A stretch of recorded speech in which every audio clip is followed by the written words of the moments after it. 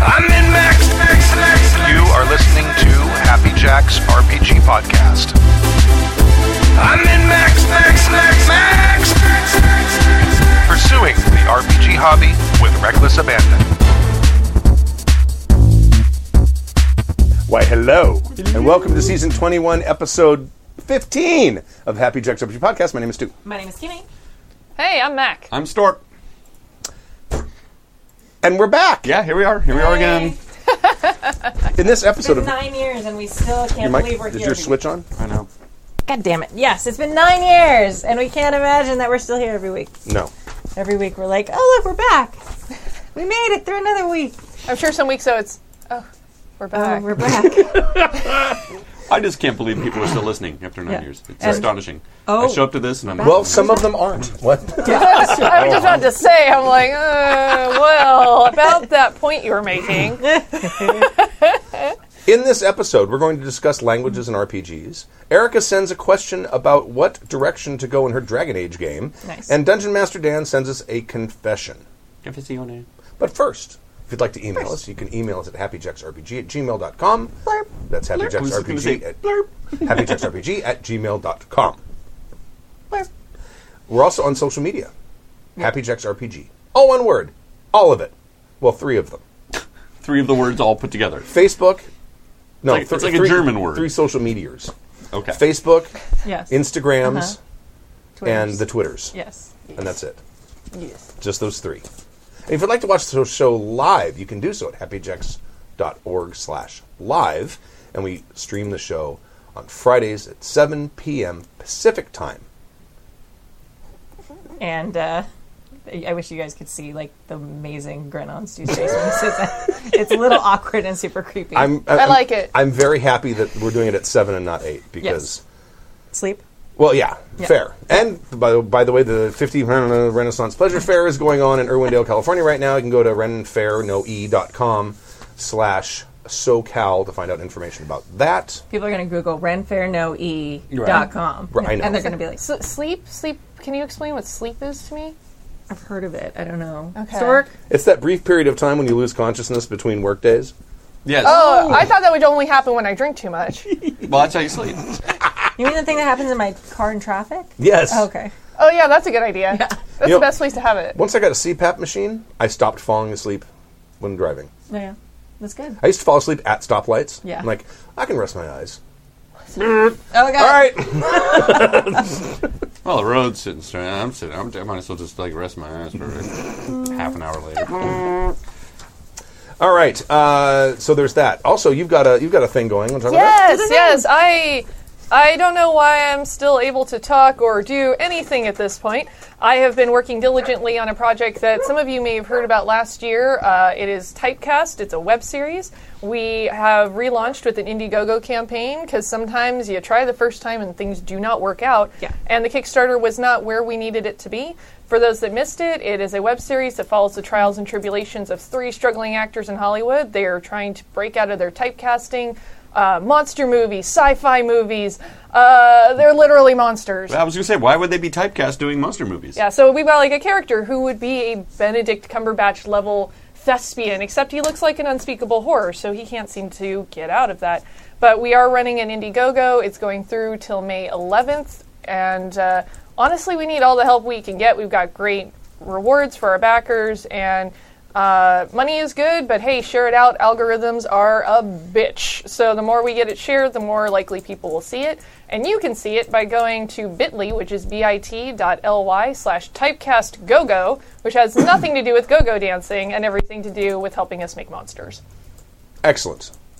And it's a series that you're going for, too, not just a one-off. Yeah, it is a first season, 8 episodes. See? Nice. With Ambitious. actual practical monster effects, Right. too. That's part of the... Yay. That's Camera, part of the lighting, fundraising. craft service, the whole shebang, Yep. whole professional thing. Yeah, and we did a proof of concept that's on there. We did Out of Pocket, and we shot a faux breakfast cereal commercial for my character Abby, who is the mascot for Full Moon Flakes, and then has perhaps a Christian Bale epic level meltdown. So go to the site, watch it. Oh, it's awesome. ridiculous. The cereal box is awesome. Yeah, and it's a full cereal box. Yeah, I We had know. it all designed, all in jokes, and that's awesome. one of the rewards is people can get a PDF of it so they can download and make their own cereal box.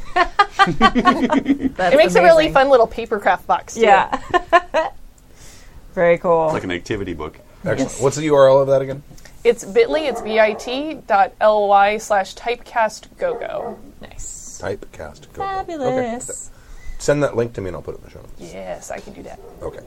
Our first topic, or our topic, and this is, I realize that this is something that when I'm running games, I tend to gloss over this kind of thing, Uh-oh. and that is languages. Yeah, I was really curious about this topic for tonight. I only a couple of times have ever really dealt with it, and I realize that that's kind of missing an opportunity, because there's a lot of potential dramatic events that can happen when there's a language barrier between, especially when you have games where it's an exploratory game. It's like, okay, we're in this kingdom and we need to go over that way over the hills and find something. Well, if there's significant isolation, even if at one point the peoples on either side of that mountain range spoke the same language, in a medieval setting especially, after a dozen generations, language will drift enough where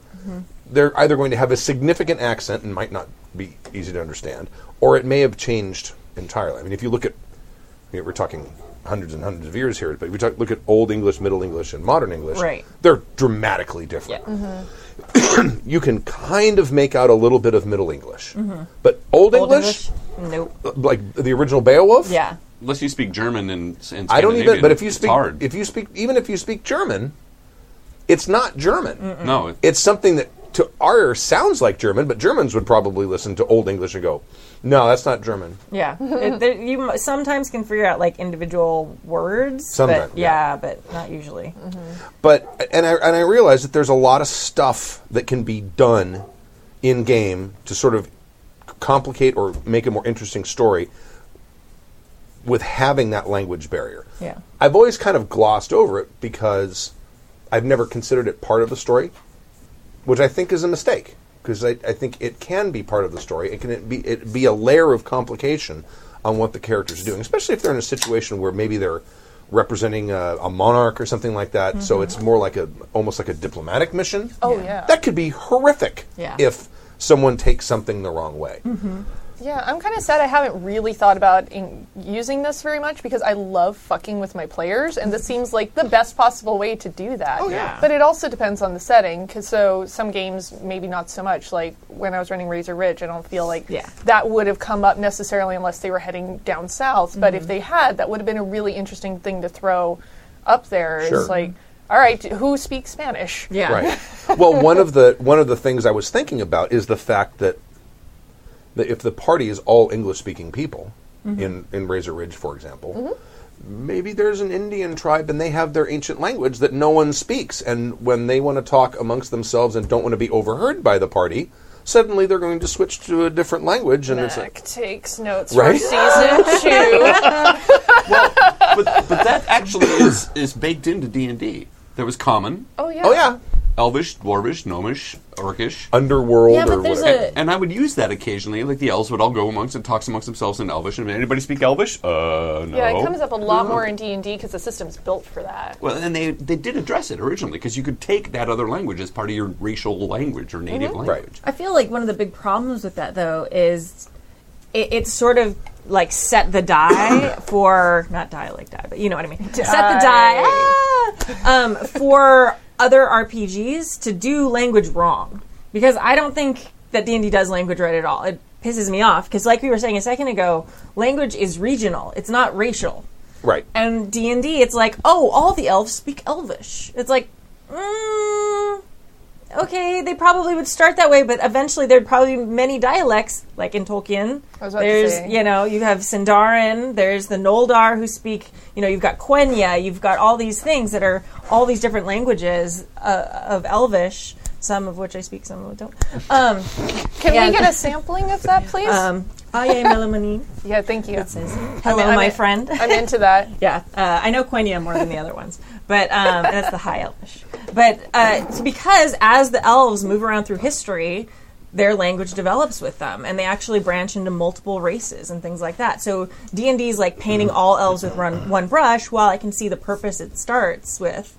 If you really want to get into it, it's much more interesting if it gets deeper than that, if there's more flavors. Do you speak this regional dialect of Orcish specifically on your character sheet? No? Okay. Right. Oh, sorry. Well, and also it's like they may speak the basic language, but they may not know certain slang words. Right. I think one really great example of this, because I'm binge watching it right now, is The Expanse. Mm-hmm. Because The Expanse, humans have gone through the solar system, and there's Earth, there's Mars, and then there's the Belters. And the Belters have been out in the belts for so many generations that their bodies have changed, and they speak with a very heavy accent that you can kind of understand, and sometimes you can't. Well, and it's also an amalgamation of more than one language. Yeah. It's sort of like a... Esperanto? No, it's there's some Spanish in it that reading it you can kind of see that probably came from a Spanish word or some other Latin-based language and things like that. But and I mean they've been out there. I don't know if they say in the they say generations. Series. It's sort right. of It's been a while. Yeah, it's been a while, and that language really reflects their culture because they're a bunch of people who were like, our life on Earth sucks. We're going to go out into the asteroids and try to survive there, mining water, because people need water, and we'll just kind of hope that they'll give us food in return for it. Yeah. Which sometimes they do. Yeah. And it was that it was people in different segments of society who decided to go up there and do that, and all those people end up clumping together, and that's one of the reasons that language is such an amalgamation. Yeah. Is because there might be people who speak Spanish and people who speak English and people who speak Chinese and all kinds of different languages all coming together, so they're borrowing slang terms from each other. It's kind of like what happened in Firefly. Yeah, exactly. Similar. Everyone cusses in Mandarin. Yeah. Or I think it's Mandarin. Yeah, because of the generation ships. Right. And TV censors. Yeah, right, yes. Blade Runner had the same thing. Gaff comes up speaking this street language. He goes, I know it, every good cop did. Which one of the things that pissed me off about the sequel is that all of a sudden he's in the retirement home speaking perfectly good English. Spoilers. There's a lot of things that piss me off about the sequel. Me too. Right. Me too. Don't get me started. Yeah. I agree with you, Kimmy, that yes, they could definitely. But what we're really, first of all, I love languages. I love playing with language. I love puns, and I love the study of language and the evolution of language and where words come from. What we're really talking about, though, are like regional dialects, which is a much more interesting thing, I guess, to talk about than say, like here in L.A. If somebody doesn't want to be understood, they just speak Spanish to somebody else, and there's other people who go, I don't know what you guys are talking about. You guys are talking about me, aren't you? Which is the equivalent of like your half-elf ranger talking to the elven queen, and then the rest of the party doesn't know what's going on. That's not very interesting. That's really kind of the only way languages are used in D&D is it's sort of a code that you can talk and nobody else can understand. There's thieves' cant or whatever they call it. Yeah. What is more interesting is the dialects and such. And that then brings up the communication problems. I mean, take for example, even in England, they're speaking English, but the thick Cockney accent and a high British accent are almost completely different. You cannot understand one from the other. It's like, are these even the same language? I think you guys are both speaking English. It does bring up an interesting thing about communication, which might make an interesting. If you run into a group of isolated humans or isolated elves, they speak a completely different language. And now part of the adventure is just trying not to die because you guys are not being misunderstood. Yeah, not saying something that's inadvertently insulting. Right. Well, and there's just so many ways to use it. Like, it doesn't even have to be a thing to throw off the party. It can be something that is a clue for the party. Mm-hmm. If someone walks up and you notice, these two people who completely don't know, who are pretending not to know each other, both have almost the exact same accent that show that they're from probably a very similar region. Maybe and it's far from here. And it's far from here. Maybe maybe that's the thing. Maybe it is coincidence, but maybe they do know each other. Why are they pretending not to know each other? You can use it as things to help the party too, rather than just things to as speed bumps and stuff to throw in their way. Yeah. Well, and it's fun to play with it too when it's not even like a real language, because we ran into that with like when we were playing Vampire, which was always really fun, where it's like, all right, who can actually fucking talk to the dolphins? Yeah. Or you had the one and there was like the Snidely Whiplash things that were going, meh, and it was like that was their language. And like even that kind of stuff though, even though it's not as grandiose as some of these other Absolutely. things, it's super fun to throw at people. I remember I was running Phoenix Dawn Command, and there was a creature just came up and there was like, and this one person decided they were going to talk to it. Nice. And it just ended up evolving into this weird little thing. So there's so many layers that language can add. Mm-hmm. So it definitely makes me want to incorporate it more in future games. Absolutely. And one of the opportunities it gives you, if you do, I mean, almost every game system has at least some sort of mechanic for languages, how many you can learn and what exist or whatever. And if you have a player who, you know, maybe is a newer player who's you're having trouble getting them sort of into the swing of things, you can suggest to them when they're making their character, why don't you take this language? Nice. And then we sail across the sea and come to a small island, and lo and behold, there's only one person in the party that can speak to these people directly. Yes. So they have to act as translator. Yeah, and they're suddenly given a really great spotlight. Exactly. That also has a purpose and a direction that isn't like them, oh, you have to, you know, there's a reason that it's there that they can figure out fairly easily. Right. Like, it's not like, you are the one, do what you want. It's like, oh, God, there's so much stuff. It's like, this is a thing. I grew up on this you're island chosen. when I was little. Yeah. Or something like that. Whoa. Yeah. Whoa. Why do you think, and I think you were saying earlier, Stu, that this is something you kind of avoid sometimes? I normally have avoided it because I've never really considered it to be part of the story. I've always considered the story to be the events that are unfolding rather than the journey of the events that are. I mean, I've always sort of, I think wrongly discounted it as a one of the points of the journey through the story. Mm-hmm. And I think that it can absolutely be part of that. And it can be a constant, perpetual part of that, that it's constantly fraught with danger, especially if you're dealing with people who you don't necessarily, in some barbaric culture where they're uber violent, you know, you get picked up, you're on adrift on a ship, and pirates from another country come and pick you up and bring you on board. They're not treating you bad, but you watch them when they're dealing with each other, and they're horribly violent to each other. Right. Are you their guests, so they're treating you better, or are you just haven't said anything to piss them off yet, so they're leaving you alone? And there's, you know, there can be this sort of like pervasive unease about when is the shit going to hit the fan? When is one of us going to say something that gets construed incorrectly? Yeah. Maybe when we're trying to learn the language. Yeah. and I think that I think it's sort of a shame to not have that element in it and hand wave it. Yeah. The other thing that I have done in the past, I think I did in the GURPS game at one point. There was I had an NPC who spoke whatever the local language is, and no one in the party spoke it. So that they suddenly became very dependent on this NPC.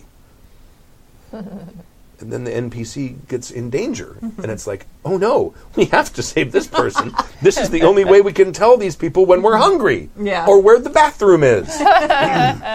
and I mean, and that it provides a lot of leverage in a lot of different ways, I think, to steer the story in very unexpected directions, especially when players are going to say, "Well, can I try to make an intelligence roll to explain to them that this is what I want to do?" I don't speak the language whatsoever, but I'm gonna pantomime it or whatever, and maybe use parts of words that I've picked up here and there, and go ahead and make a roll. Oh, I rolled a 1. Okay, great. Yes. That sort of thing. Game time. Yes. Right. I feel. Oh, go ahead. It can make an interesting disad or such for characters as well. I mean, look at Lilu, Yeah. Fifth Element, Multipass. right? Lilu, we're Big just bada boom. slowly learning the language through the course of Right. the movie, and because originally she starts out with all this gibberish, and he's all trying to communicate. But even like Chewbacca, who has a language of his own, he just doesn't have the vocal cords to speak English, is still, and somebody can understand him. There's always that kind of fun element about having somebody that's speaking a different language around, and they're either frustrated. People are like, "What did he say? Get this walking carpet out of my way." And then Chewie's like, "It's like, well, you said it, Chewie." That can be a lot of fun to explore. Now, what do you think? Just because now I'm thinking about this, it's all in terms of throwing things up for the players. But what about inviting one of the players in a game to perhaps speak a different language starting out from the rest of the party and see where that goes? That could be really interesting, too. Well, that's kind of what Stork is doing in the L5R game, because his character is mute. Well, did, Spoilers. Right? Spoilers. His character is mute and spoke some sort of sign language from his clan. Bold move, sir. And I got a lot of flack for it. So bold move. Well, that's because you're the most verbose player. And you were You playing pick a difficult mute. characters. The chat room which may I or may not like. be talking about that exact thing right now. I got a lot of everybody wants a mute person to not be able to communicate at all. Which, when I actually read the paragraph in the L5R book, says that they're intelligent and can communicate, and they do very well. There's nothing about, and you don't get any more points for being mute than you would be for having a missing fingernail. It's the same amount of points you got off. I think fingernail maybe. In GURPS, it must be a much bigger disad, but the really point like being, that It depends on whose fingernail it is. If it's our Right. fingernails, it's totally different. Especially yeah. yours. Yeah. That's a major dissent if you're missing a fingernail. I was the other day, but I have a lady for that. Yeah. No, I think you handled it well. I think it also, the way you used the sign language and the way you used your chalkboard and stuff like that. I think those are really great things that you can, in some ways, start incorporating into. I mean, we see that in alien movies all the time, like The Arrival.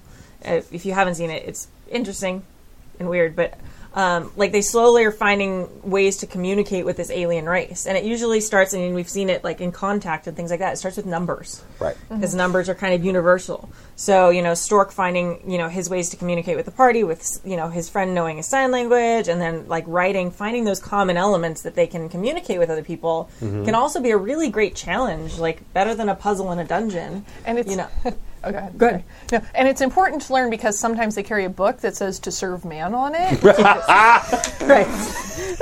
Right. it's a cookbook. Yes. Has anyone seen Sorry, Arrival? It was awesome.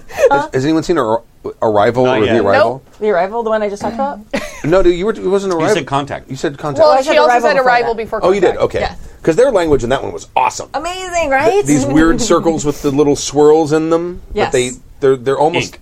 It's like some kind of weird ink thing that they sort of, and it makes a circle with swirls. Is it like a crop circle kind of looking thing? No, it's or- in It's the their air alien floating. language. I haven't actually seen the really movie cool. yet, I but I haven't made seen it it into the either. trailers. So Yeah. you can guess that their language is just sort of It's fascinating. visual. It's really It's amazing. fascinating. Yeah. And Villeneuve, right? For the guy that did the Blade Runner movie, that was his movie. Yeah? I have no idea. Maybe.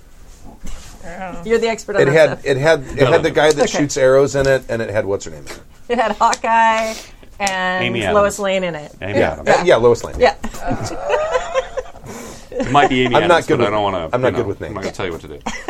I It's I'm Amy not good Adams, with but I rather think of her as Princess Giselle. So great. Such a great. she's also such a, awesome she's at like that, too. completely just threw herself into that role. So great. Yeah. So the awesome. best. But I think that's really. I think one of the things. Now, Speaking of languages, speaking of squirrels, let me ask you: if you're in a game and you're a player, at some point, do you feel like you're going to get tired of having this language barrier? yeah. At a certain point, I mean, if you're going through the entire game and the campaign and you can't talk to anybody outside of your group, and it's such a constant thing, it would get a little tiring. You would hope that, if anything, you would start to absorb it, and there would be a journey to that and learning it. But if it were just consistent, I'd be like, this has been fun, but I have other things to do. You should actually reframe that, because I discovered this, which is, it's not that you necessarily get tired of it, your group gets tired of you having it. Right. Because- Well, if you're talking about one player, Yeah. in You're talking about internal that. I was talking more like language, the but- player to GM. That's what I was thinking. That's more what I'm talking about. Is players to NPCs. Yeah. Yes. Now, one of I can take two films off the top of my head that sort of hand wave the language barrier. One does it in story, which is 13th the 13th Warrior. Great. That's a great scene. Which it's a scene where they're sitting talking in Norwegian. I was going to say Vikingish. But they're sitting there talking, and and then the camera just pans back to him, and he's looking and watching and looking. And He's there. Have you never seen 13th Warrior? You know, I It's a have Viking film. surprisingly It's like not. of the Viking films made, it's one of the best. and it has some of the best Vikings of in the it. does. so many Viking films. Well, there's that's another Vikings point. with Ernest Borgnine. Right. Oh, Ernest, holy crap! There's Which Eric is the Viking from Definitely worth watching. Monty That's Python movie. that was not the name I thought you were going to say in association with a Viking film. Well, that's kind of the point. It's got him and Tony Curtis and who's the big strapping Kirk fellow? Douglas. Kirk Douglas. I'm sorry, what the fuck? Yeah. It's, Okay, I'm going to go home and immediately find this And it has movie. the best scene with horses in like any movie ever. I love that scene. Does it really? Yeah, I don't remember the that. 13th Warrior? No. We're talking. No, we're talking I about missed that. Vikings. Oh. With Ernest Borgnine. Yes, no. What As were the you Viking talking king. about that has a horse scene? Oh, I went back to 13th Warrior. Oh yeah. Because it has, like, they all have their giant, like, war horses, and he's got his little Arab, and they are all mocking his little horse. And then he's like, okay, and his little horse goes and he jumps, like, this giant barrier, because their horses can't do that shit. No. And they're like, oh. Well, their horses weigh like 3 tons. Right, no. Their horses have amazing strengths. I love those horses, too, but it was just, like, super awesome to be I like, just Antonio- imagine he's just giving them the bird as he sails right over the wall. Antonio Banderas is their Arab scholar that they use to, Yes. like, he's their historian. yeah. It would not be made today, Because he but speaks it Latin. is fascinating for It women. has some great moments. There's a lot of movies that would not be made today. It's very fun. Yeah. The Vikings with Ernest Borgnine would not be made today. No. No. No, I don't think many things with Ernest Borgnine would be made today at all. You know? True, but even the Escape from sentiments LA? within the film. Oh yeah. And the other film which didn't do it in story. Oh, well, let me complete that. So there's a scene where they're going around talking. They're all talking in Norwegian. And he's watching, and then the scene goes on for I don't know a few minutes. It's just, and it's like a montage. It is. And then all of a sudden they just switch to English. Well, no, it's a slowly. There's a word or two creeping That's in. right, that's and right. it's Norwegian with a couple of So then I said to her, and then the fire was starting, and then I couldn't keep the fire lit Right. all night long, and it was terrible. And then pretty soon it's all in Yeah. English, and then someone says something about him, and then he responds like, "Where did you learn our language?" I listened. Yeah. You had a very interesting, like, Antonio hearing you Banderas. ramble that off sounded a little bit like Porky Pig trying to get through a sentence, and it was kind of amazing. It was like, around the fire. When I went to school in Denmark for a year, I realized that Danish and Norwegian sound a lot like English, only backwards. I learned a It's thing about really Stork. bit hard for you. I think one thing about this, and I think it's one of the reasons I'm a little hesitant to do it, is because I don't speak other languages. Right. And I have a very small number of good accents that Right. acceptable accents I can do. I don't have any good accents. Other than my Valley Girl, which is like damn spot on. For sure, like totally. But When you live in the valley, it's shut kind up. of a gimme. I didn't always live She in the wasn't Valley. born there, though. Yeah, It doesn't matter. It absorbs Absorbs into into you. you. You can hear the IE in her. It was really watching all the Buffy as a kid. I've been rewatching Yeah. Buffy this week, actually, and prepping for Monster Hearts. Yes, absolutely. But so I feel like a lot of people, especially as a GM, sometimes I'm hesitant to include languages because I can't like fake it well. Right. So, Well, do you think that's important? Do you think no. it's okay if you're like, hey, they speak Spanish to you, and then just say it in English or just, whatever language you you can just speak? say they're speaking a language and you don't speak it. Blah blah blah blah. That's what I would do as well, because I have accents that I can do to a passable degree, but doing a full-on replication of another language, no way.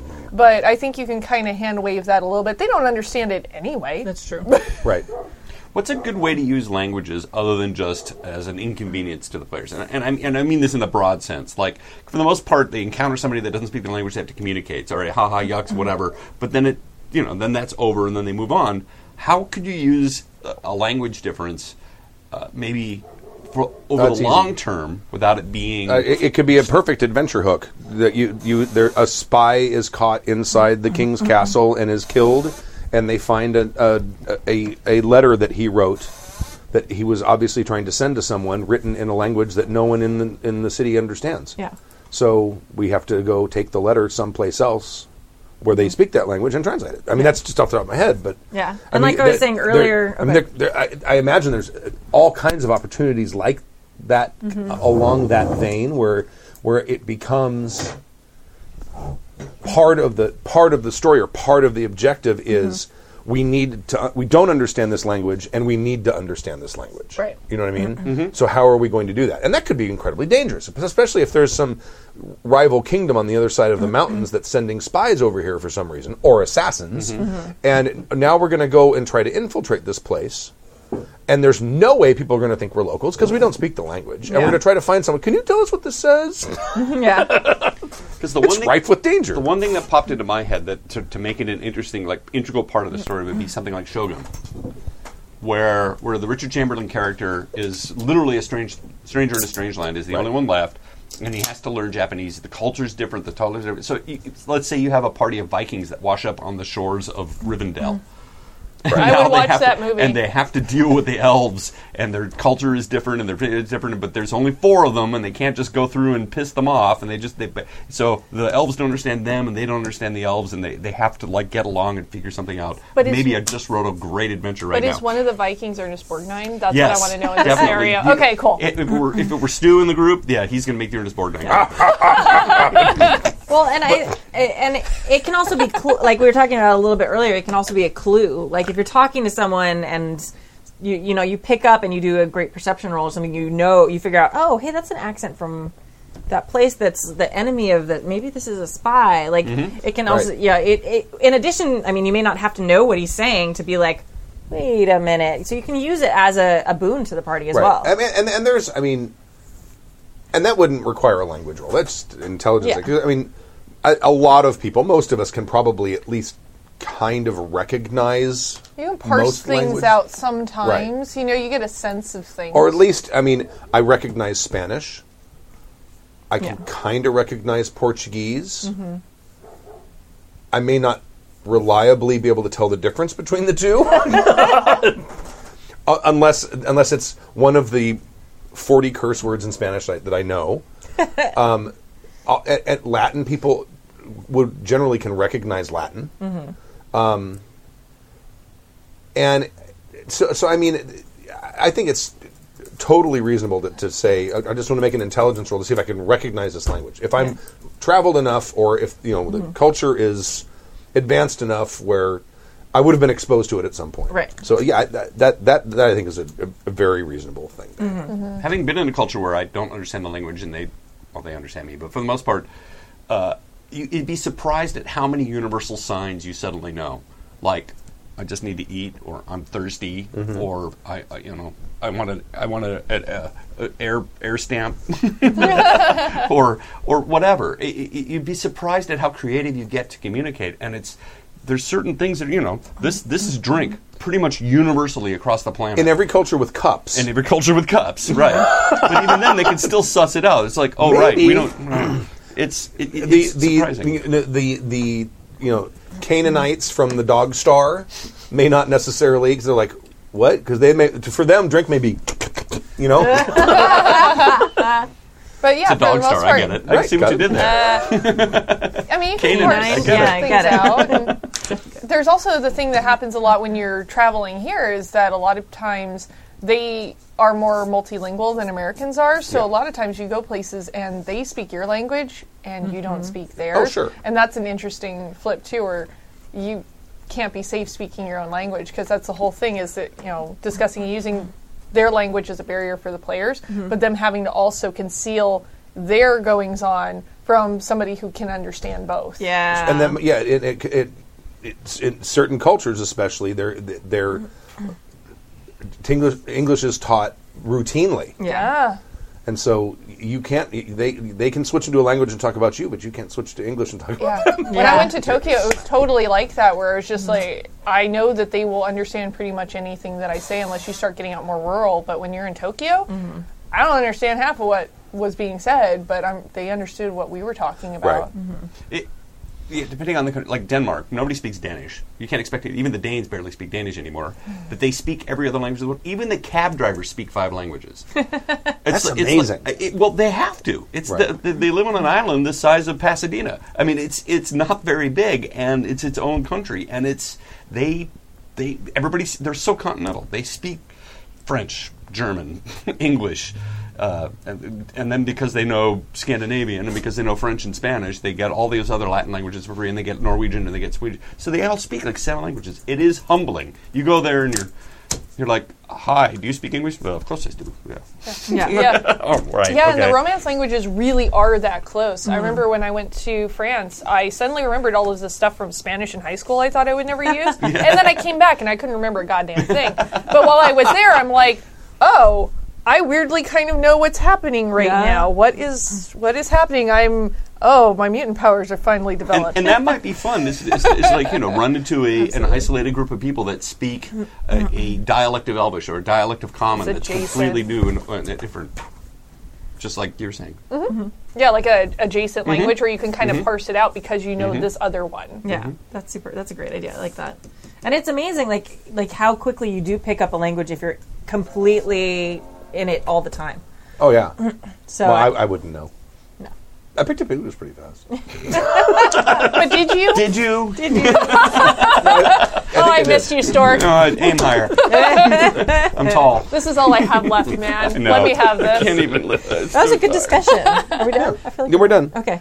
You wanted to read Erica's email? Yeah, it looked like fun, and Dragon Age campaign sounds awesome. And this is her first time Right? writing in. It's very exciting. Erica Odd is a great story. Hey, Erica, if you're watching, whatever, it's a great story. I think you guys, or she contacted you guys because you were doing, was it Savage Worlds? Well, she started watching the Savage Worlds stream on the YouTube. The Tomorrow Legion. And then because she has this vast knowledge of Savage Worlds, she was sending in corrections and information, joined the forums, and here she is writing in now. Yeah.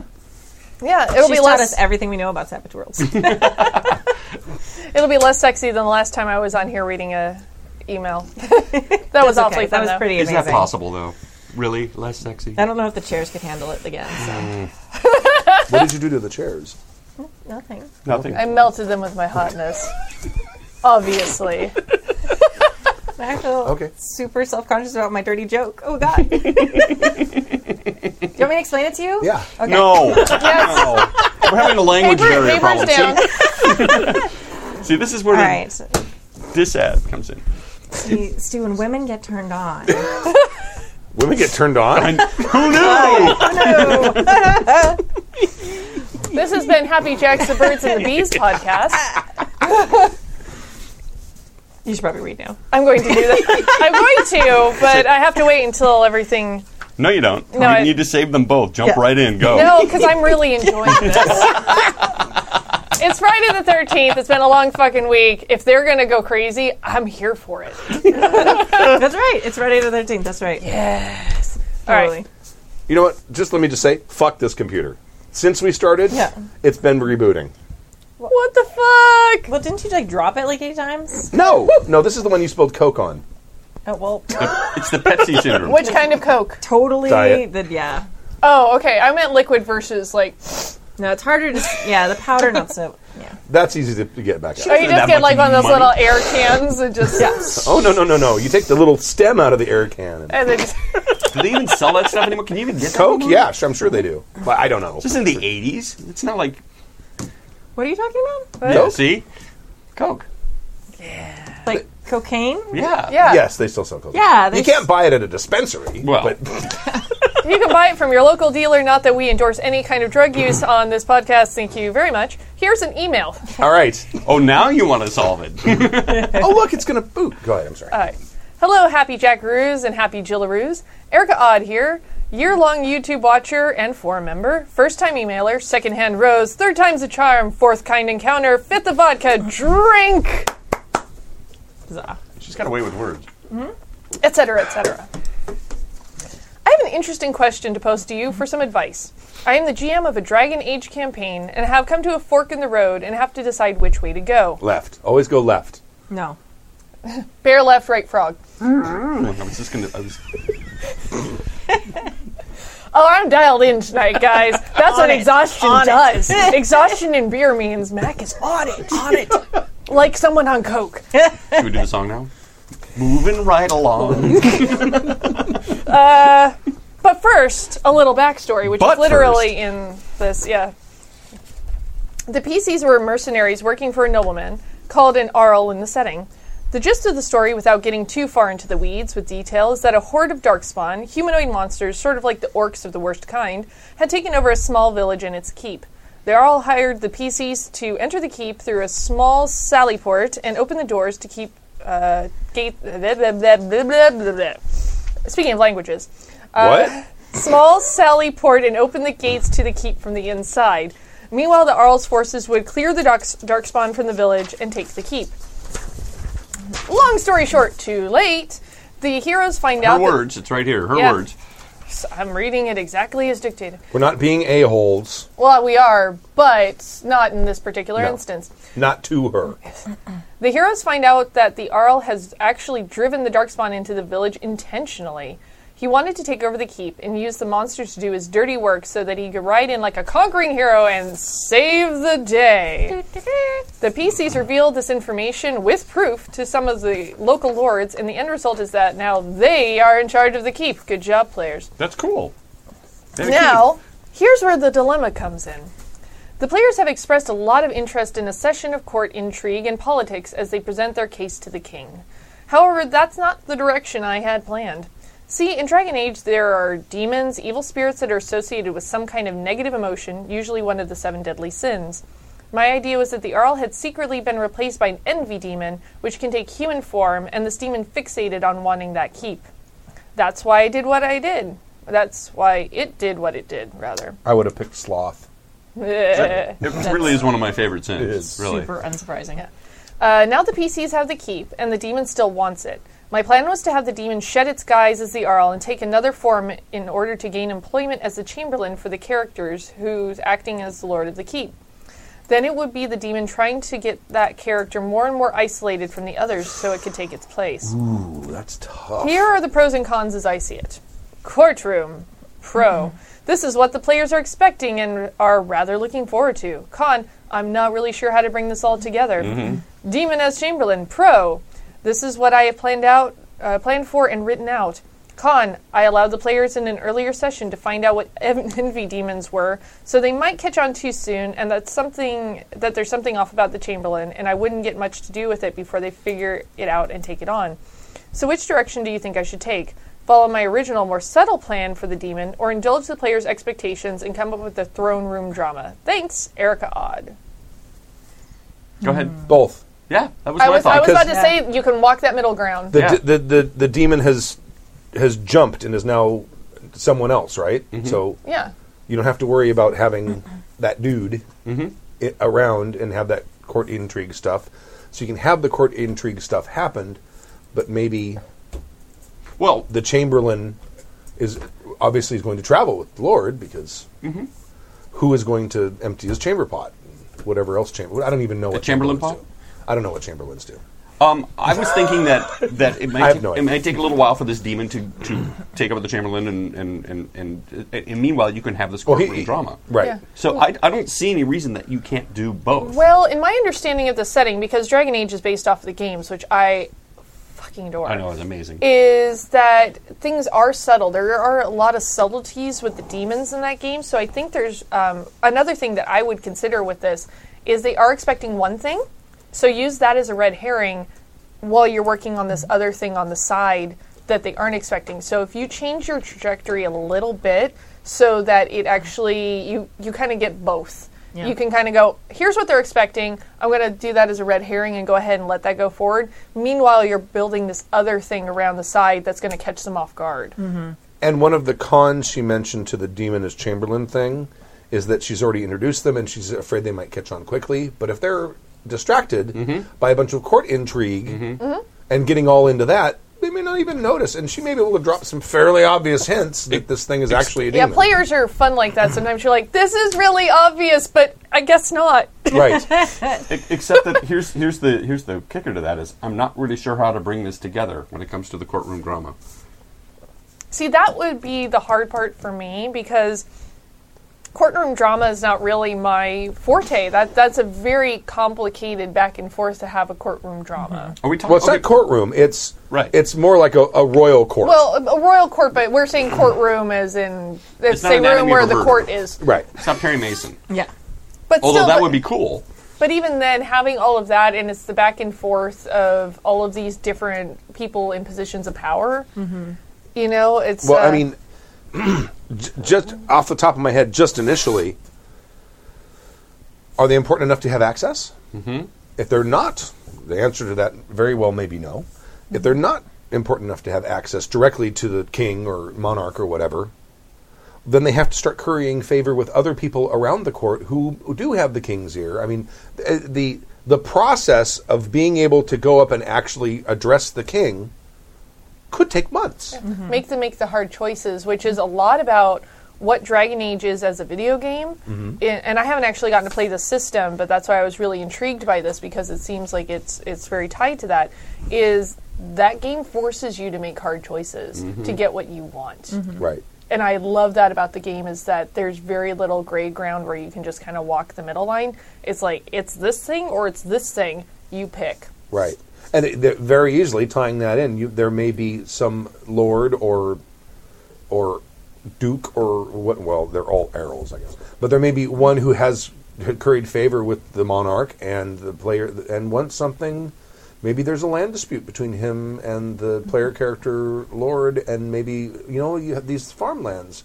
We've been fighting over this for a while. If perhaps we could enter into discussions about a more equitable solution to this, I might be willing to speak with His Majesty. And, and there's all kinds of things that I would recommend, maybe if you are stuck on how to, like, where to even start, find an L5R book and read what courtiers do, because it does give you an idea and an example of how to play that courtroom intrigue, that politics game, that socialite game. Not steal the courtier per se, but it gives you an idea of how to do a courtroom or a court or that royal intrigue, and then keep it interesting. Or find any old vampire book and read about or find some parts of it that talk about the inner workings of Elysium. Changeling too. Yeah. A bunch of there's also a bunch of costume dramas that you can watch. Like a lot of stuff like Elizabeth, Golden Age. Like there's a ton of stuff where you can see all these people vying for power and position, trying to make each other look bad without really obviously making each other look bad, trying to get that access like you were talking about, and how long it can take. Or if you do something amazing that really catches their attention or really pleases them, then maybe it doesn't take so long. Or, especially if it's something incredibly risky. Yeah. And I feel like you can always... It's funny, like, people get worried about the cliches when they're running games, but sometimes stealing from other sources is a really great way to go about stuff, and modifying it from other books, from stories, because it's different watching it versus playing it as a player. Oh, yeah. I took a lot of direction from Captain America Winter Soldier when I was running my first campaign, because the whole, Hydra sub-agent plot was really good. Definitely look to other media, and you can totally pull from other media, and it will still be exciting for players because they've never gotten to live it. And it will be barely recognizable Exactly. because you're transplanting it into an entirely different genre. Yeah, you reskin it basically. Right. But yeah, go to other guidebooks. It doesn't have to be all from the same system. Yeah. Right. Erica's in the chat room right now. She says, the really scary thing for me, one of my players is a tenured professor of political science. There's no way I could live up to his expectations of politicking.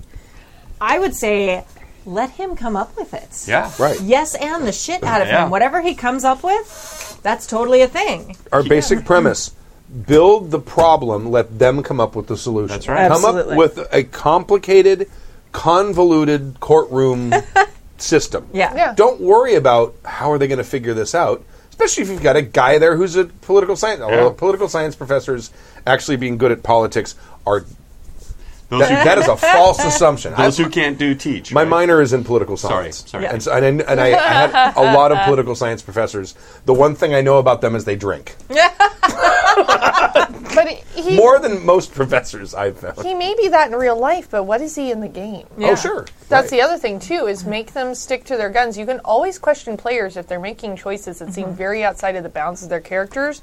Having knowledge as a person versus knowledge as a player are two very different things. And it could be just as simple as, well, getting an audience with the king, you're going to have to go through the Chamberlain and such, and he is very hard to get an appointment with. You may have to curry favor with him. And that's as simple as that. And now they have to come up with a solution for it. Well, Whether and it's yeah. pay him off, whether it's frame him for a murder, whatever it is. That's something that simple is all you need to throw at them, and then let them spin the drama out of it. Go ahead, Kimmy. Mm-hmm. I was going to say something that's I sort of forgot what I was about to say. Sorry. Oh, one of my favorite things to use is rumors in situations like this. Like, have them talk to different people in the court.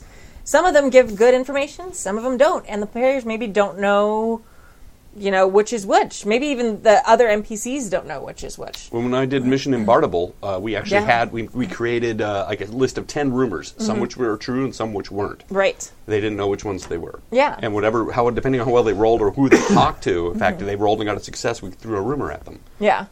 So I think that's a great way. Some of the rumors actually give viable information. Maybe someone's suspicious of the Chamberlain, and some of them maybe aren't. Oh no, the Chamberlain's the best. They gave access to one person who started a rumor about how faithful and wonderful they were. Oh, sure. So it'll be great when they find the real Chamberlain's desiccated body stuffed in a behind a bookcase Yeah. or something like later on, and that could be used as proof. But I'm saying there's no reason you can't combine both. And again, just give them the problem and let them come up with the solution. You just kick back, you drink a beer, and watch the poli-sci guy bully the rest of the party into doing things his way. Right. It'll be fun. Yeah, I mean, they're both awesome. I don't. Just remember, countervailing forces. What's that mean? Countervailing? It's forces that are affecting a political situation that are not directly involved in the conflict. Et tu, Brute? No, that's Shakespeare. Yeah, So, but he was a countervailing force, and he killed them. Well, yeah. so I feel like I mean, we didn't have a straight answer for you. I don't think, but because I don't think there is. No, one. I think I'd do both. Yeah, and Rather than this or that.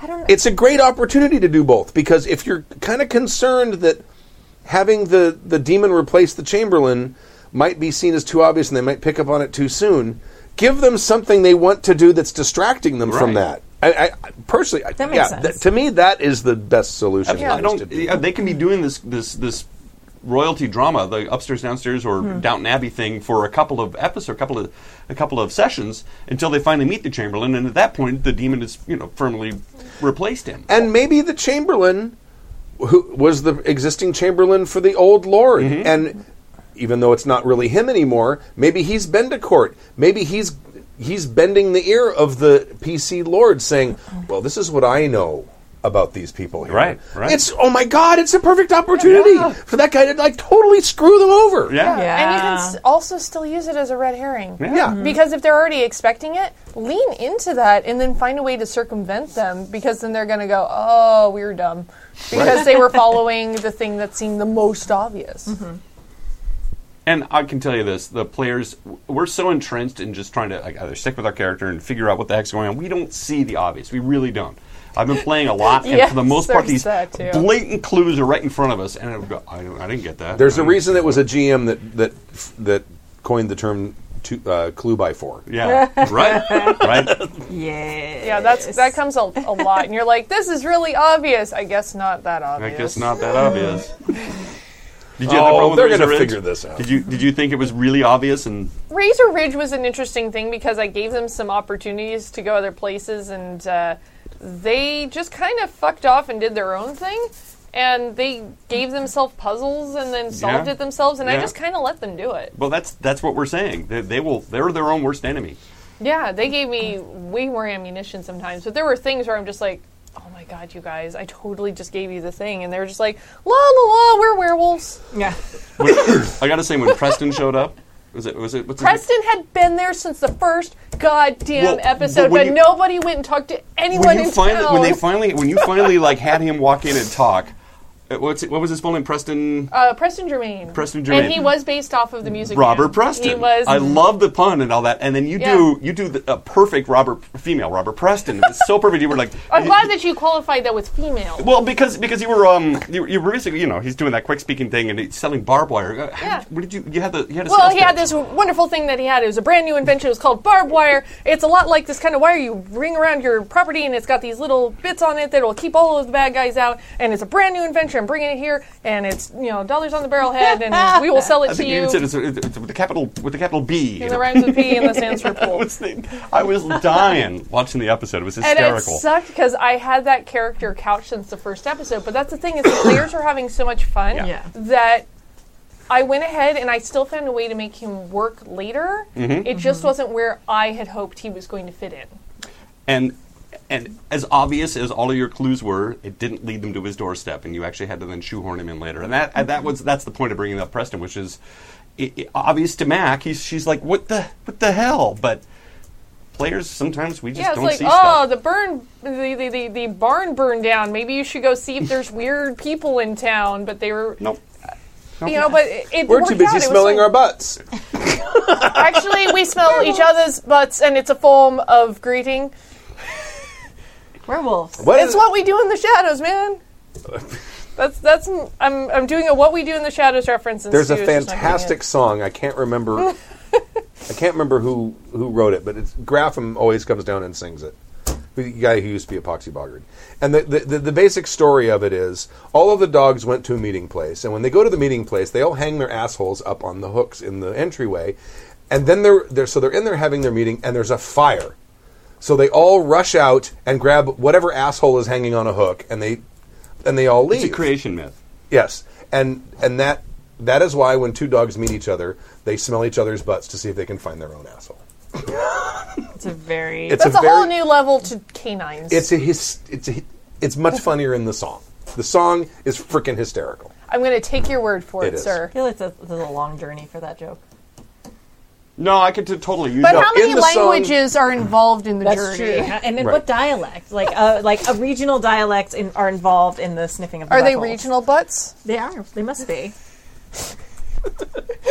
I mean, how big is this place that all Searching the dogs for in the the world lyrics. were in it at the same time? And how do many they hooks were there for eventually the go to heaven? buttholes? I need answers. No, right?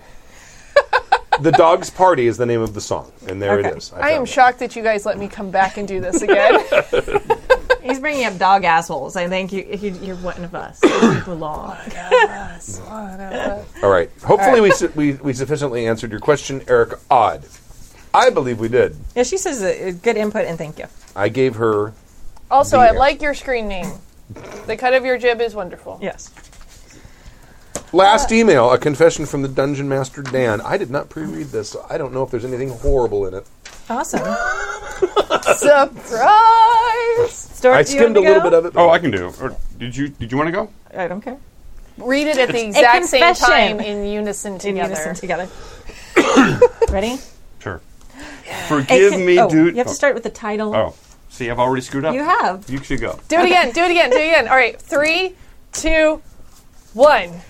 A confession I'm from... sorry. Oh my God, you're fired. All right, a confession from Dungeon Master Dan. It's a long email. You guys could split it No, up I screwed up on laterally. purpose so I don't You have to split read paragraphs like they do in school when you're reading books.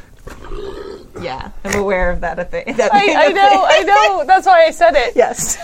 And the kids are always like, oh, can we pick the next reader? And then they have to decide, am I going to pick my friend or am I going to pick somebody I hate? And then it's like, okay. it. Or somebody who can actually read. Yeah. Forgive me. Yeah. Forgive me, douche fathers, for I have sinned. And mothers, I'm entering that. It has been 3 months since me last confession. That, you have to say, did he say me last confession? Because if he said that, you have to do it in pirate voice. Oh, shit. It's been All right, it has been 3 months since my last confession. Dungeon Master Dan here, coming at you again with a GM confession. My schedule... You have a terrible... I know. pirate This I voice. know that I'm living for it. Let her do it. I've already addressed on It's this particular fantastic. It's episode how terrible fantastic. my accents are. I don't listen to you. I know. Really, that is the least surprising thing I've learned today. That was less surprising than Mac's comment about kids reading paragraphs in class, which happened to me about 3 hours ago. All right. My schedule gets hectic. Here, I'll do it in the Valley Girl. My schedule gets hectic, and my taste in games is eclectic at best. It's a little hard to get people interested in campaigns like Morking Bad, Drug Running as Orcs and Goblins for Warhammer Fantasy Roleplay, Pathfinder Society Lumbridge, Pathfinder set in RuneScape, and Duas Volt. That's so much better in the next one. Dark Ages Old World of Darkness game where you play as abominations, aka vampire werewolves. What? That actually sounds really cool. Yeah, I'm like, what? What I'm gonna is this stop. game? Yes, I'm not going to inflict that on anyone anymore. Please stop that. Okay, yeah. That voice. Are Thank you. just some of the campaigns I have put forward with very little success. After my last campaign ended, Vampire Wild West, I was floundering a little for games, so I turned to the internet. Using Discord as a roleplay tool is fantastic. All of the tools out there have had all of the tools are out there to have a fantastic experience. Using the text chat as a great equalizer for people who need a little extra time to think about what their character might say or do in various situations. There are tools that can be integrated into servers, such as dice rollers, experience, and inventory trackers. You don't need to make time to keep notes. Everything said or done since the beginning of the game is recorded on the server. You can you can turn it into play by post or organize times to hang out and video chat and get into character for all the thespians out there. I've been using Discord to run a Changeling the Dreaming game, and it has been one of the most fluid experiences as a game master in my entire career. I have set up channels for players to explore, and they are slowly uncovering the big conspiracy that is causing all the fucking shit, like the native Fae to start killing police and civilians who stray too far out of town. That is, I've been spoon-feeding them and railroading them towards it. Oh, what? Here lies... Petticoat Junction. Herein lies my sin, Jolly Jackers. Take a drink if you've heard this one before. I have been railroading my players. I have been laying the clues and the plot hooks out in front of their noses, but it wasn't enough. I have expected the players to be more proactive, looking for clues, trying to fill holes in the info by looking for the possible connections. If they came up with a possible answer that worked, I would have been happy to change the plot to fit it. But they haven't. That's not railroading. No. Wait. Okay, but, right. But they haven't. They spend all their time trying to get stuff, magic items, extra spells, which is fine, and I have been giving them fun adventures along the way. They're collectors. But it made Gotta catch them all. Yeah. But it made the overreaching plot grind to a standstill. I'm shocked. Yeah. I told them all an important scene was about to happen and that they should try and log in if they could. I forced them through NPC coercion and plot Contrivance. Yeah. It's a very British contrivance. contrivance. To continue the investigation to the point where they had a name. They had a name to investigate, a solid lead to chase up, and an NPC could have some idea. Could have had some idea and let them know where to find out more. Since then, they have been too busy to really continue with weekly games, only logging in to say hi once in a while and promising to come back soon. Kill them.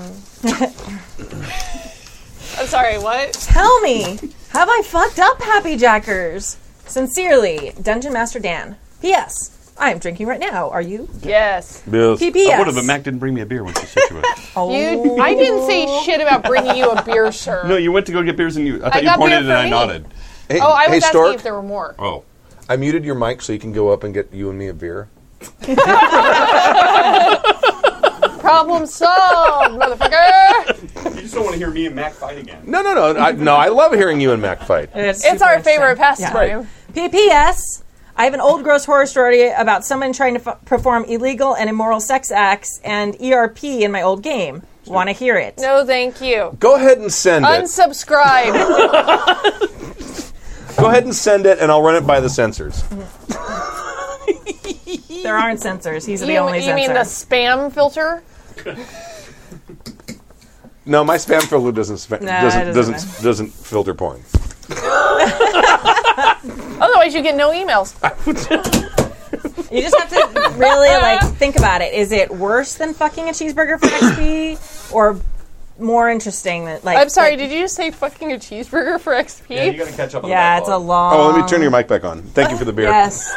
That was one of our previous horror stories. Yeah. So you have to think, if it's not as bad as that, it can definitely probably It's be the read. horror story that started the horror story emails. Yeah. It really is the worst horror story ever. Yeah. No, it's not the worst Not horror the story. worst ever. horror No, story. that's It's true. the worst That's true. horror story that is still funny.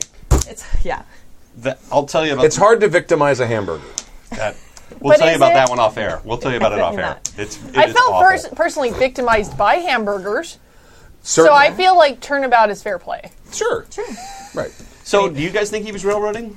because I don't. It doesn't sound like he was No, railroading. it sounds like he's It got sounds a like bunch he of had very players. passive players. Well, here's the thing, and it's the same to me between RPGs and video games. You have people that are in it for the story, and you have the people that are in it for all the shit they can get. Right. This is a group of people that are in it for all the shit that they can get, which makes it impossible to have a really solid story. So it might feel like railroading, but it's because your players are just kind of doing their own thing and aren't interested in playing a story. Right. Or their story is, I retire with an enormous amount of stuff. Yeah, which is like the story I hope to have in my own personal real life, Right. but Here, not here. necessarily my game life. I think it's more similar to what you have going on with your game, which is they get so caught up in their own little machinations and plot stuff, they forget that there's an overarching meta plot. Yeah, but you can still make that work to your advantage, because even though in Razor Ridge, yeah, they kind of went and did their own thing, and I let them do that because they're having fun. I was having fun. Everybody was having fun. We're all having fun here, aren't we? How are you?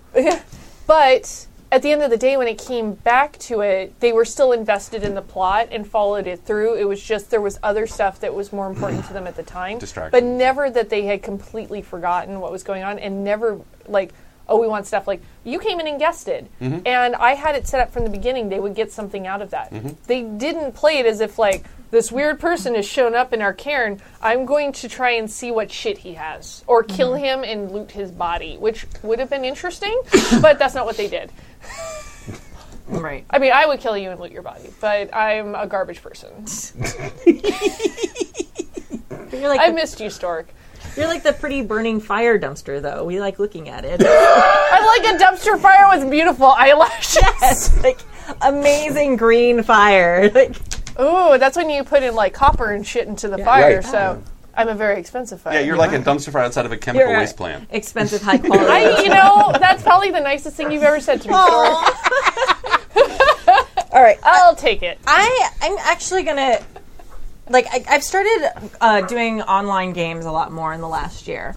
So I've done video ones, and I've done some like over Discord, like texting, which is really difficult for me. So I'm gonna take part of the blame off of. I think they might be passive players, but I find that I am a much more passive player when I'm playing online games. That worked out really well, That's guys. so well. There's spilling happening. Stu dribbled. It's a thing. But when I'm playing, even when I'm playing on video and I can see the other players, whether it was on Hangouts or now on Discord's awesome new video thing, How is that? it's cool. I haven't figured out how.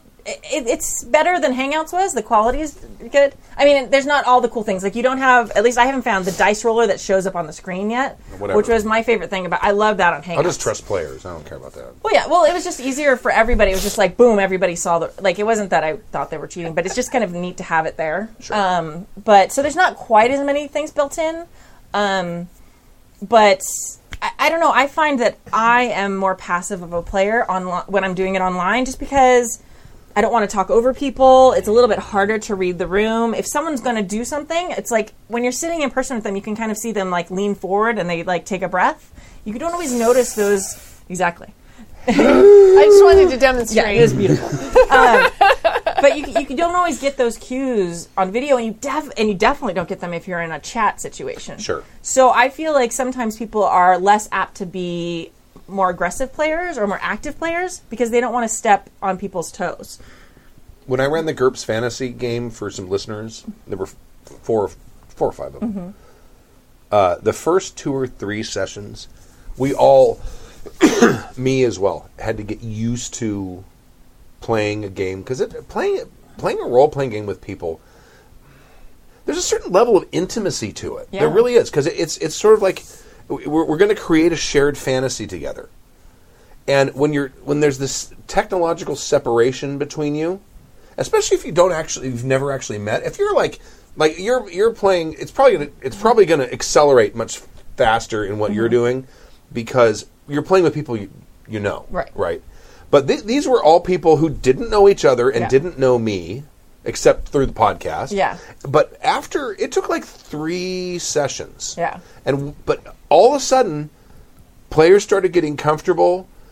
They started really portraying their characters more, and we all kind of got used to the fact that there's a little bit of a lag Yeah. or latency, I guess, in the video chat, and everyone started automatically accounting for it, and by the third or fourth session, it felt like a regular game. Right. Not totally. It's not the same as being in the same room with people and looking them in the eye. Yeah. But I can see it's a good replacement for a regular tabletop game. Absolutely. But you got to give it some time. And I think that's an important conversation to have with the players before the game starts. It says, look, this is going to seem really weird, especially if you're used to tabletop games. Mm-hmm. But it's eventually not going to be alien. It's going to seem normal. And once it does, the game can take it. It has a chance to take it. And maybe that's part of his problem, because he talks about, he's trying to encourage people to log in and get the clues, log in for that game and stuff. It sounds like he's got people that are just sort of treating it sort of casually, almost like, I'll log in for a couple hours, play, and then leave. It's different also when you're playing against other people and you're playing with other people versus, like, to me, this sounds like the kind of shit people do in video games, like I mentioned, where it's like, I'm just going to go grab shit. But when you're interacting with other people, it's different. Mm-hmm. And it should be different. It should be. It should be. Not necessarily is, though, because... But it should be. There's a large percentage of people who, on the internet, don't think other people are people, and certainly don't treat them like people. That is Really? very true. Yes. Mac and I, as women on the internet, don't. Like, we don't know. You guys are Right. brave. I get bad reviews on the forum, and I dwell on it, and you guys just must get You're so scared harangued. you haven't even joined Facebook. No, I mean, it's... And have you quit yet? No. Oh, Dude, it's out of fucking control sometimes. You're just like, really? That's the thing that you went with? Crazy. Yeah, it's baffling, but I mean, it's hard to play with other people. It's hard to interact with anybody online. Yeah. I mean, even just if you're doing a podcast and you're doing it remotely and you can't see the other people and trying to figure out when you can kind of jump into that conversation, right? It's very, very difficult to figure out that timing. But once you get going, you can find that rhythm. Yeah. And it's actually, this has been very interesting to me because I've been considering maybe trying to do some GMing online because I'll get people that are like, oh my god, I want to like play in a game with you. And I'm like, I'm really curious to see how that would go to actually do it online. I've never actually run a game online before. The MOOC just ran, let's plug one of our APs, the MOOC just ran Darknet, and it's all It's in on, is it on Discord? Is it on, what No, we're doing a chat, like video conferencing software called Zoom. It costs money because it's a higher resolution because we stream the game. Sure. But you don't necessarily need that. Like, you can totally use Discord for it. And yeah, that's been a great experience. It's actually the first campaign I've done on video stream. I've done like guest spots on other people's like one shots and things like that. Yeah. Which is like what you're talking about, where you like all these people I don't know, and then you're trying like completely like don't know them at all. Let me tell you. Talk about intimidating. Yeah. Because I mean, going to a game con, even the very early game cons, there's always at least one player at the table that I know. Yeah. Now I know them all. Yeah. But back in the first couple of cons, after we started the show, there would be real like collector. one. Yeah, there'd be like one person I know. Yeah. But that was at least. But you're also, when you're sitting around, like with people in person, they won't be the raging assholes they're capable of being online. Right. Yeah. Right? Because you can hit them. Yeah. Well, I think that's my theory as to why they aren't that way.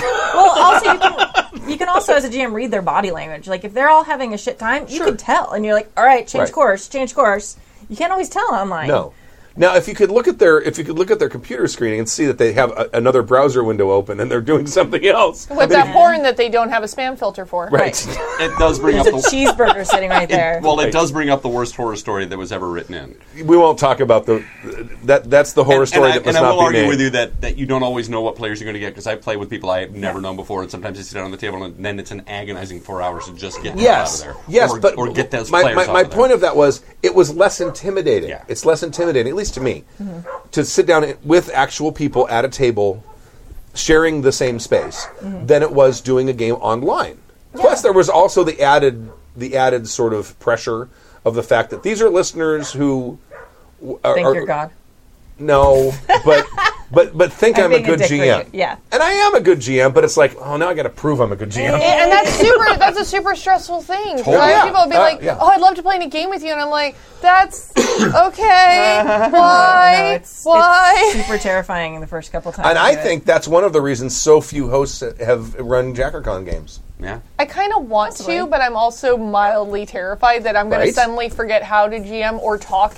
Well, I think more than that, because a lot of our GMs run games at Strategicons, so it's not necessarily that they're afraid of running it, but I Different think thing. right. But I think Different it's thing. that online component. A lot Yes. of GMs are really nervous about running online, and having done it a couple times now, like it's less scary. But the first time was for It's- JackerCon. Yeah.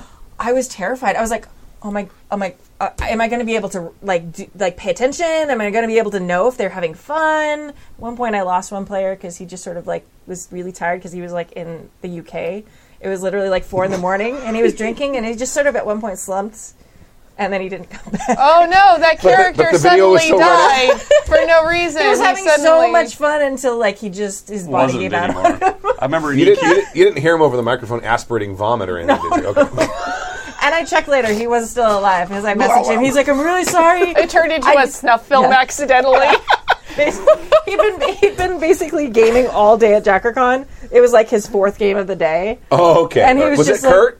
No. Oh, Oh God, I don't remember who it was. But anyway, it was. But we checked the next day, and they were still alive and fine. Right. And but yeah, I think that would be my suggestion about this, just from And I love Discord, and I'm having so much fun learning all the ins and outs of it. And it's an amazing tool. Also to Very reach powerful. out, yeah. Also to reach out to other people in lots of communities. There's so many great gaming communities on Discord. Yes, good point, sir. Yes.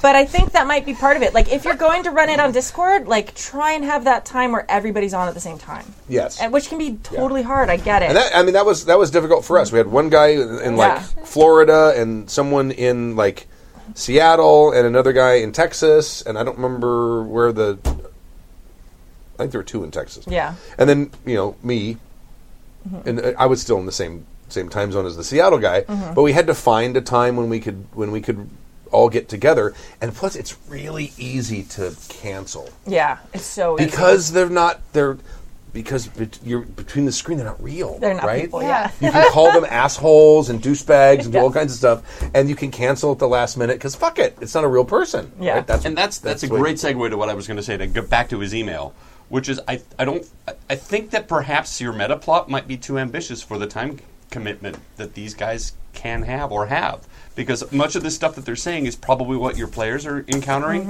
It's so easy to not invest. It's so easy to just show up hammered, or I got to go put the kids to bed, and then they never come back, or they pass out. I have a feeling that maybe you just should adapt to what they're doing and stop getting hung up on your meta plot, and because it sounds like they're having fun, but they don't have the time to commit to the plot that you are Right. giving them. Or maybe even use that as a hook. If they're picking up treasure, maybe some of that shit's cursed. Yeah. And use that to your advantage, too. It's, kudos for running something online. Frankly, I've been very, very spoiled. I'm intimidated by running anything but live games now, which seems like the opposite of how it should be. But I've only ever run live games where people know that it is a live thing and it's people who are performers and want to be there. I'm terrified in some ways to run something that's not that, because I'm like, oh God, what if these people are just like, well, fuck you, I'm tired, I don't want to be here. And I think that's what he's encountering. Yeah. Yeah. Well, and it could also That's scary. it could also be that this is just an incompatibility thing. Yeah. They got players who want I want to collect stuff and retire wealthy, and you've got the GM who wants to try to tell a story with twists and turns, and Yeah. neither the two shall meet. I want to piggyback on what you said a second ago. Okay. You were also saying they're having trouble tracking things. Maybe start a Google Doc where they are writing stuff down, because people are not going to remember things that they're just reading as text as much as they are things that happen in an actual table. So if there's a big plot point that you think, oh, they're all going to remember this, if they're just reading it, and especially if they weren't actually playing when it happened, if they're just reading it back as text, they're not going to remember. So I feel like that might be also something that they're really running into. So when big things happen, have a shared doc somewhere, or put a channel in your Discord. Put one of that's just notes. Right. Assign a Samantha. At the at the end of every session, write a summary. Yeah. As the GM, because you're the one who says, these are the important plot points, at least that I think are important. Yeah. And write a summary and present that to them at the beginning of the next session. Say, Right. Here's what happened last time. Yeah. Plus whatever you can remember. Absolutely. There's also a significant amount of people out there still who play role-playing games to get shit. Absolutely. And I started out when I was playing D&D and RuneQuest and Dragon Age and all that stuff Dragon Quest back in the day. It was all about getting the Vorpal Sword, and going up in levels, and doing whatever game was it was. That the video game? Yeah. What was the video game called? The animated one. The animated one, yeah, that was. It's not. Is it Dragon's Lair. Dragon's Lair. Dragon's Lair. Anyway, Yeah. it was all about getting shit and getting levels and getting strong and stuff. Only recently, having come back to it now in your, after adolescence and maybe once role-playing games have grown up, it's more interesting to me to tell the story. Mm-hmm. So, but I know for a fact there's still people out there that play games to get shit. I mean, I'm not going to talk about the leagues that are out there. Oh, oops. But really, it's about gathering stuff and getting levels and getting points and moving on. Which is totally valid. If that's what you like. But you, as a GM, you just kind of... I also think that... There are GMs that like that, too. But if you're not the kind of GM that likes that, then you got a problem. I also think there's people out there that don't know that there's other options. That's all they know how to do. That's all they know what a role-playing game is. And they don't know to even try for a court intrigue game. Well, you should make them listen to our show. But there's also... maybe they just like that. The last time that I was on here, which was my first time, one of the things that we talked heavily about was setting expectations before the game starts. Sure. Setting expectations makes a world of difference, and then you know if you're all on the same fucking page or not. Yeah. Absolutely. I think that's a hard one to ask, though, because usually it's like, oh, we're going to do horror. Oh, we're going to do gritty superheroes. Like, that's like a theme. Sometimes it's hard to be like, we're just going to get shit. Like, we don't just want give them a story. checklist. Yeah. Like, which would you like? Shit or character development, and let them check boxes, and then whichever they pick more of. What's character development? What are you guys talking about? Yeah. In my experience, a lot of players will lie because they're just looking for a game. Yeah. And they'll say, "Oh no, yeah, I'm big into story." Yeah. A lot of people take what they can get because not everybody has options. Right. And that's especially true for people who are looking at online games. They're usually doing that They because... probably don't have a large enough gamer community in their neighborhood. Or their time doesn't let it, like their schedule, something. Right. And the solution to that really is not to ask them whether they want role-playing. It's to do what Stu does, which is ask them 10 questions. Who's your family? Who do you care for the most? What was your job? Whatever they are. Not all of your families can be dead. Not all your family can be dead. Yes. At least a third cousin. Right. Please, Right. give me that. Throw me a bone. because now all of a sudden they're filling this stuff out going, why is this important? Yeah. I just want to go get a Vorpal Sword. It's like, well, maybe your evil cousin has it. I need a Vorpal Sword. All of that Vorpal Sword. But all that's how you circumvent the whole, tick the box if you want role playing, tick the box if you want to gather stuff, because players don't often know. It's like, I just want to play, man. Right. Whatever you throw at me, I'm going to do. And then you realize later, oh, they just want to get shit. Well, and if they haven't played an actual tabletop game before, then they're going off of their other game experience, which usually is about getting shit. Right. Yeah. Right. Yes. And a lot of role playing games is about, it was Tappy's whole the 7 keys of Entuzler. Right. Yeah. Right. And there's a lot of games that are based about getting shit, and people don't know that there's other ideas. You guys are playing an L5R game where there's 5 swords. right. The 5 swords of Entuzler. Entuzler. And all we do is not get them and do anything. You got besides- one. You got one. Yeah. You should have. You shat. You got off the pot. No, you didn't get off the pot. You shat. Okay. Should have get off the pot. Yes, I got it. Yeah. Yeah, sure, okay. No, yeah. It's a long journey. Are there languages I'm there involved? with you. There will be many twists and turns. Is it regional dialects or racial dialects? What is it? What is that? What was it? Shanghai Noon. This has been a long journey. What's Also, it's been a long journey. what's his Owen Wilson? Yeah, with a nose like this, I should be able to do Owen Wilson. No, his nose has this like weird Wow. Yeah. polygonous shape to it. Well, he has a fucking broken nose, that's why. Is that why? He Yeah. I figured they didn't put enough polygons in that section to he make did it a look lot of normal. blow, and it just The game developers just kind of crapped out when Right. they were designing Owen Wilson. That's So- why he's got that repeat text of just going, wow. It's because they didn't write enough dialogue. So this He's a condom, minimalist. this He condom got snorting people. thing. I saw a picture of someone who snorted a condom. Oh, my. And had it and was basically I saw flossing. somebody do that in person because there was a freak show act at Not Scary Farm one year. My understanding Is your story is just sticking to it? Yeah. Okay. Now Sure. shouldn't that it's not... whatever the people out there want to believe about me Shouldn't is you fine. not be able to do that unless you've done a fuck ton of blow? But what if you use a neti pot regularly? I use a neti pot regularly. And have you tried snorting a condom, Stu? No, That's what I'm asking. But I if you have a I nose- still have the septum, What if the you have thing a- in between. What if you Yeah, have a but nose that's that the has water its own still zip goes code? through. So But yeah, maybe but it you goes should try. way to the back. Maybe you should try No, it doesn't That's all go I'm way to saying. the back. and Uh-huh. record This is it your for brain everyone. back No, I mean it's like here. It goes way. It goes way back. You can Yeah. feel it No, when you I know. neti pot. You can tell. But it still goes up and through. Yeah, but that's a long condom. What? Maybe they aren't. Maybe they get Giggity! the small size. I'm assuming that they've done a lot of blow and they've burned up their septum, and it's going in a little bit and. I don't think that's accurate. But again, try it out, film it, and then we'll Okay, judge. I'll do that. Well, you know what? Don't do that. Next You're gonna Friday. Die. No. All right, and that's all for No, the show. not yet. Bad I influence. found the lyrics. Bad influence. Oh God. I found the lyrics to Yes. the song, and I'm Right. going to sing them to the tune of "She's a Whore" by Stu Venable Jr. because I don't know the tune to the song. Yes. Sure. The dogs, they had a meeting. They came from far and near. They came in automobiles with a loud huzzah and cheer. But before the meeting, upon the meeting, they were allowed to look. They had to take their assholes off and put them on a hook. That's the It's song. amazing that That's it the first one. scans like really well. It does. Well, Yeah, I right? know. I know. That sounds like a really bad party, though. Then in the hall they went at once, each mother, son, and sire.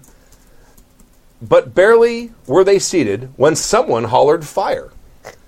And they all ran out in a rush. They had no time to look. And each one grabbed an asshole at random from a hook. I love this song. They got their assholes all mixed up. It made them awful sore to think they did not get the one that they always had before. And that's the reason why a dog will leave a nice fat bone to go and smell an asshole in hopes he finds his own. You know, I don't remember this one from the Rudyard Kipling books. It is, and they That's don't, delightful, though. and it's a recent song. I'm on Mudcat, which if you're a folk music person, that's like Yeah. Mecca. That's where you go. But I'm not seeing a credit. But I know the song is fairly recent. Yes. But I'm that's- so going to use Wonderful. that if Coyote ever shows up again in your games and you Yes. invite me back. It may be a Let's great see. origin Do story. not invite Stork back No, to what is it? Werewolf the Wild West. What is it? I wanted to play a weregoat. Oh, you were going to be like... Ah! you were going to be like a were-chupacabra. Warning. Warning. Warning. I don't know if you were going to play a weregoat. I thought Oh you were my going to be like a God. chupacabra. No, I wanted to be a weregoat. Oh, I wanted to okay. be a weregoat. A screaming and fainting weregoat. We're going to do that in the offline game. Okay. Okay, that's I think fine. We're devolving. No, I do have plans, though. I have something that I want you to come and do because I think you would be amazing and you would throw the players for a loop and it'll be delightful. Were llama? Yes, Oh that's my you God. nailed it. Yeah, but There's a llama, that's. there's a llama. What a lot of money llamas. Here's a llama, there's a llama, llama. But how do you get to llama school? Duck.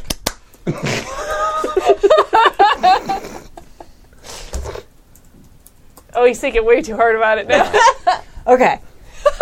Are we done now? Yeah. I think the screaming kind of sealed it. I think we're done. Yeah. This last weekend at fair, my kids are working at the petting zoo, right? And they've got goats now. Yeah. And one of the goats screams. Yes! And I mean, everyone within 50 yards, 75 yards of the petting zoo is going, oh my God, what is that? And there's this goat going, ah! And it literally sounds like someone screaming like they're falling down a fucking well. Is there an adoption form for this goat? Because I want it. Oh my God. Well, and I'm with an eye shot. We can see the place, and I'm like, and we all turn around and look at this thing, and there's this "Wah!" scream going on. It's higher pitched though. It sounds like a woman screaming. Yeah. And we go and Oh, I look, would blow out everyone's ears. I won't do it. and there is this fucking goat going, "Wah!" Goats are creepy animals. I totally get now why, like, they're, killed they're the me. nipple. And there's like screw to go videos on the Would thou like to live deliciously? creepy. Well, and plus the fact that their pupils are shaped like frickin' But here's the thing about that, and I actually did read the reason that they're shaped like that versus like cats, because cats goes the other way. Goats is because they're worried about predators that are moving up through the grasses, so that's why it's shaped that way. Really? Whereas cats, it's things that are moving horizontally. Horses also have the same eye shape as goats, but they tend to have dark eyes, so you don't see it. Yeah. No kidding. Yeah. Yes. I'm going to have to look at a Science a drop. horse's eye. I have maybe looked at things on the internet way too long sometimes. Lonely long nights. Maybe that's why I've never been like creeped out by goat eyes, because they look like horses. Goats freak me out. Because they have this weird, like, almost hourglass-like shape to them, like sideways Yeah, hourglass. it's so that they can see things moving better on a vertical level. But cats, you notice it's the opposite way. It's because they're looking for cats' prey. eyes are Yeah, like but they're that. Right. looking for prey to move horizontally. Got That's it. why it's shaped that way. Okay. Interesting. Cool. Ba-dum-bum, ba-dum-bum. Well, then just make them round, and then they can see both. Because that's not the most efficient. But that's what we have, and we kind of suck at everything. Yeah. We Well- can't even tell if it's a barn owl or the Mothman. We've done pretty well. No, I don't think we have, sir. That's I not do because not of think our we eyes. have. That's the thumbs. Huh? The thumbs. That's The thumbs have a lot Yeah. to do with it. The thumbs and the big brains. Yes. It's thumbs so we could make like night vision goggles to find out if it's an owl or Mothman. That's all. That's the only reason that we know the difference. Are they heavy? Then they're expensive. Yes. All right. All right, Yeah. so we also I'm supposed Tomorrow is ShadowCon. ShadowCon, our new show is starting, so that will be ShadowCon, and Gina's running that show, and she's inviting. It's not going to be one shots. It might be one shot sometimes, but they're going to be guests coming to GM games. They might be short campaigns. It might be like 2 sessions, or it could just be one. So we'll see. Dear Gina. Yes. That's what Gina's doing. wanna It's go to up there. to Gina. Yeah, Gina's entirely running that show, and that one's going to be twice a month. So, and that one will be on the The second AP. and fourth Saturdays? Is Look that what on she's doing? happyjacks.com/org. This So is happyjacks.org. Sorry, happyjacks.org Slash / schedule. schedule. Thank you. I don't know why. Or if you just go to Happy Jacks, there is a little thing for schedule, and there's even a little. You have the little window too. Yeah, it's it's a really thing. cool. You scroll through that. It is really cool.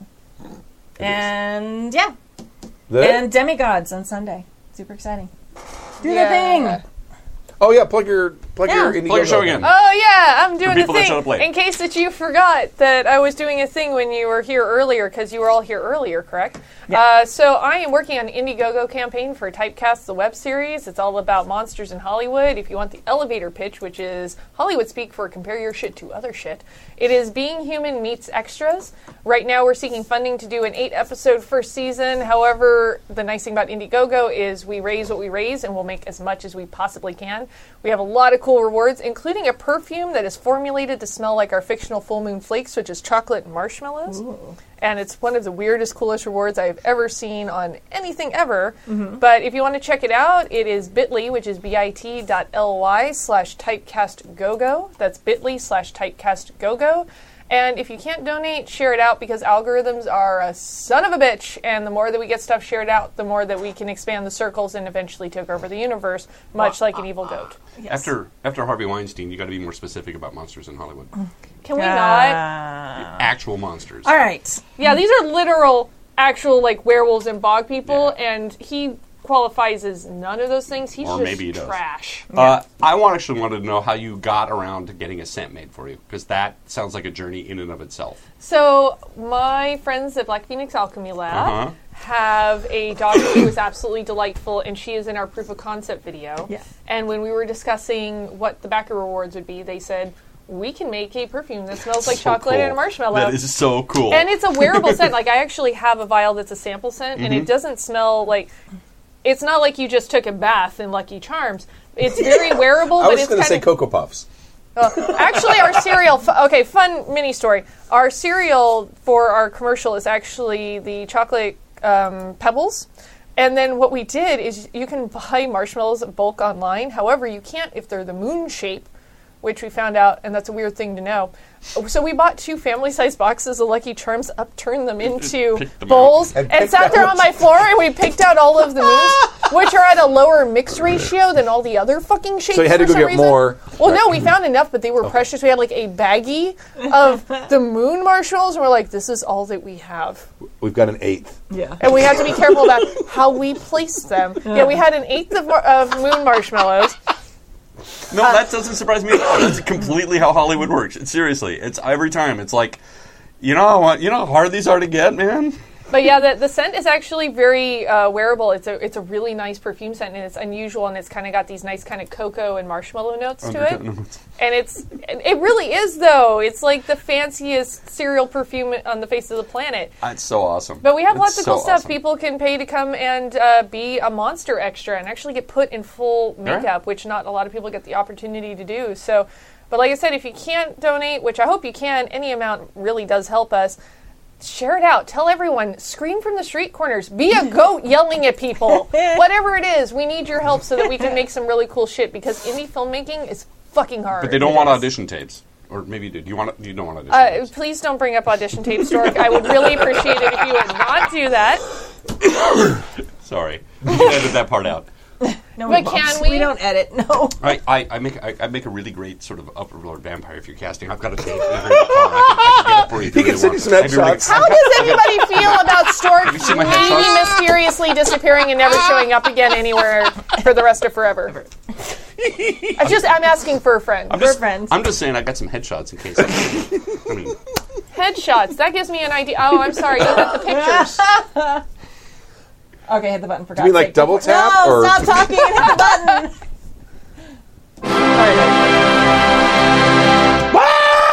We're listeners of Happy Jacks. Thank you for joining us for season 21, episode 15 of Happy Jack's Yes. RPG podcast. My name is Stu. My name is Kimmy. I think I'm still Mac. Thank you very much. If you want to come out to the Renaissance Fair this weekend and see us, when's our meetup? 21st? Sure. It's No, 21st? it's not the 21st, because it's the weekend after the 28th. 28th of April. If you're in Southern California, when you come to the meetup, that's Saturday, right? Yep, that's the Happy Jacks meetup at Rotary around noonish. There you go. All right, thank you very much. We'll leave with a song. Pathfind the fatal savage wilds. Evil plots will be usurping. Though we could do with less burping, Happy Jack's podcast will be douchebags all. Room for a lad that's come from seas. Hey, jolly broom man, That gladly now would take his ease. and therefore make me room man. To France, the Netherlands, and Spain. Hey, jolly broom man, I cross the seas and back again. and therefore make me room man. Yet in these countries there lived I, Hey, jolly broom man, and valiant soldiers I've seen die. and therefore make me room man. 100 gallants there I killed, Hey, jolly broom man, besides a world of blood I've spilled. and therefore make me room man. In Germany, I took the town. Hey, jolly broom man, Through the walls there upside down, and therefore make me room man. at Tilbury Camp with Captain Drake. Hey, jolly broom man, I make the Spanish fleet to quake, and therefore make me room man. when the Spanish fleet did call, Hey, jolly broom man, I drove them back with fiery balls. and therefore make me room man. From Erin's Isle they held their boast, Hey, jolly broom so man, I ran their ships into the and coast. therefore make me room man. At Holland's Liga there I fought, Hey, jolly broom man, but the service proved too hot. and therefore make me room man. And from the league returned I, Hey, jolly broom man, naked, hungry, cold and dry. and therefore make me room man. But here now come past the globe, Hey, jolly broom man, and I'm returned as poor as Job. and therefore make me room man. And now I'm safe returned here. Hey, jolly broom man, Here's to you in a cup of English beer. and therefore make me room man. Here's to you in a cup of English beer. And therefore make me room man. The preceding program has been a presentation of the Angry Folk Media Empire.